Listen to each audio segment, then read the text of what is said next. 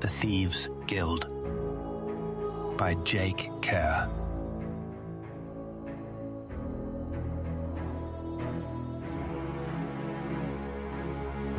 Episode 42. A difficult path. Raylan quickly discovered that being good on a horse within the city walls wasn't remotely the same thing as being good on a horse on the plains. Even when he rode amidst the outer fields, the terrain was relatively uniform. The plains, however, were full of ruts, rocks, and uneven ground that made for treacherous footing.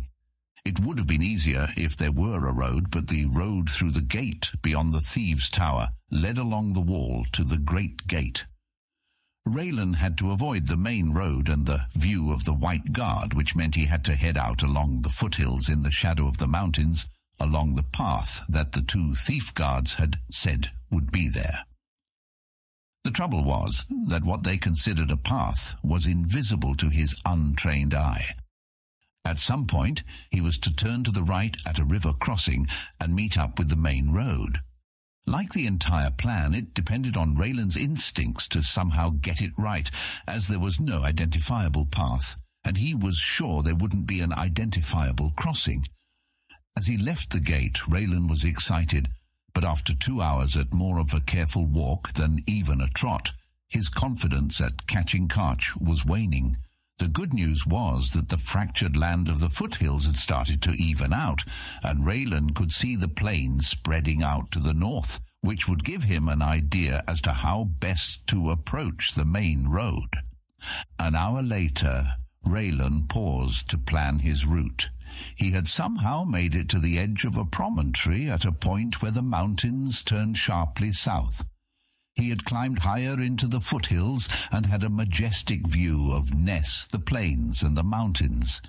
He had never known that Ness was set within a notch of the mountains. He knew it was surrounded on the north, east, and south by mountains, but he didn't realize which direction the mountains went. Now he knew that they went north-south, with Ness huddled in the midst of them. The plains went off far into the distance to the west, flat and featureless. The only thing that marked them was the great river which flowed out of Ness, splitting the plains in two. The river presented an obstacle that Raylan was increasingly concerned about. The road ran along the river but was on the other side. To make matters worse, the river turned south off to Raylan's left. Squinting, Raylan was certain he could see the road continuing west. How was Raylan to get to the road? He could not see anything that looked like a crossing as described by his guild members. His only hope was to gallop alongside the river and hope that he would find a shallow section that would allow him to cross and then backtrack to the road. "Hold, knight. Do not move, or you will be dead before your horse takes 2 strides. The voice came from directly behind Raylan. He resisted the urge to turn to look at his visitors. The man said not to move, and an arrow or sword in his back did not seem like a good price to pay for curiosity. "May I turn to face you?" Raylan asked, as a few thoughts went through his head. The first was that these were probably members of the Ranger Guild. He had been warned that he would likely see them.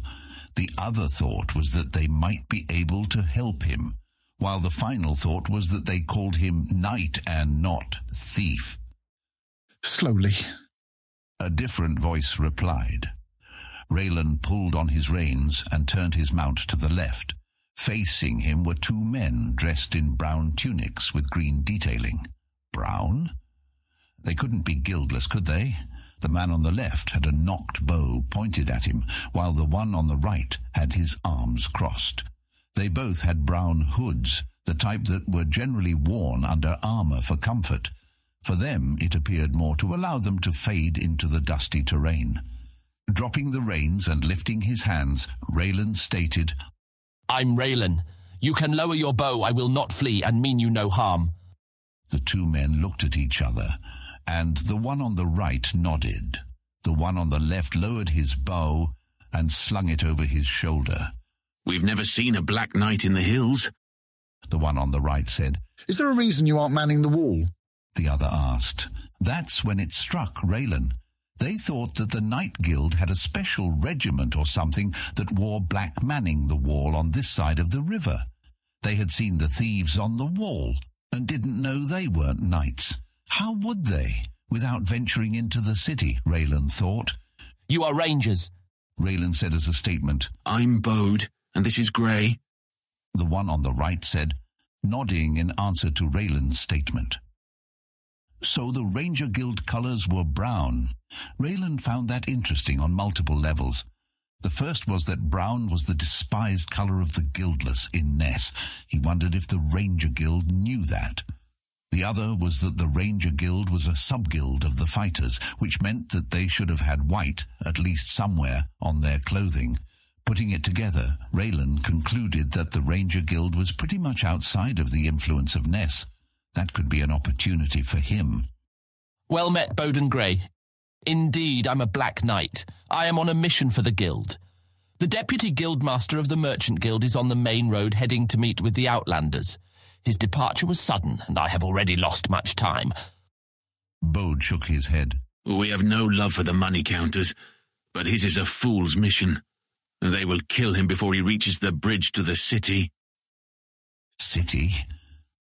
Raylan assumed the Outlanders lived in tents or in caves somewhere in the plains. They were borderline savages. What was this talk of a city? You did not tell us the nature of your mission? It was Grey, who looked much more suspicious of Raylan than Bode did. I'm to stop him. Raylan didn't add anything, and the two rangers stared at him. The silence created a tension that hadn't existed before, and Raylan was about to break down and explain more when Bode broke in. You will save his life. It is a worthy mission. Only the money counters would be so foolish as to bargain with the Outlanders. Bode's voice turned bitter. They have no idea how many lives have been lost by our guild as we protect the city from their constant attacks. They raid our supplies. They test our defences in the hills, in the plains, to the north, to the west, and here. He waved across the southern part of the mountain range. Grey nodded. I've never seen them so aggressive. Quinto is talking about travelling to the city to discuss things with Sax, and the two of them hate each other. Raylan nodded, remembering Allard mentioning Quinto as the guildmaster of the Rangers. Our guildmasters may have their differences, but we both defend the city, even if we aren't appreciated for it. Raylan held up his hand, palm out. You speak the truth. We will help you. Bode replied. He nodded to his left. Why did you not just follow him from Gateway?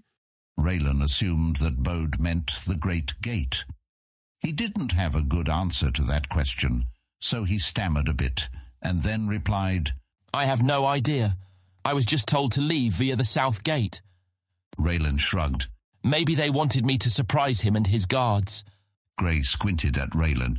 Or maybe they're just incompetent. That evoked a laugh from Bode. That sounds more likely. He pointed to his left. Follow us this way. Our captain is Jesser.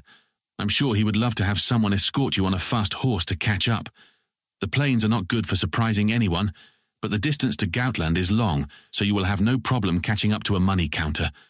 Walking his horse over, Raylan held out his hand. Thank you, Rangers. I will not forget your help. They shook hands, and Raylan followed the two down a barely recognizable path to the camp of the Ranger Guild.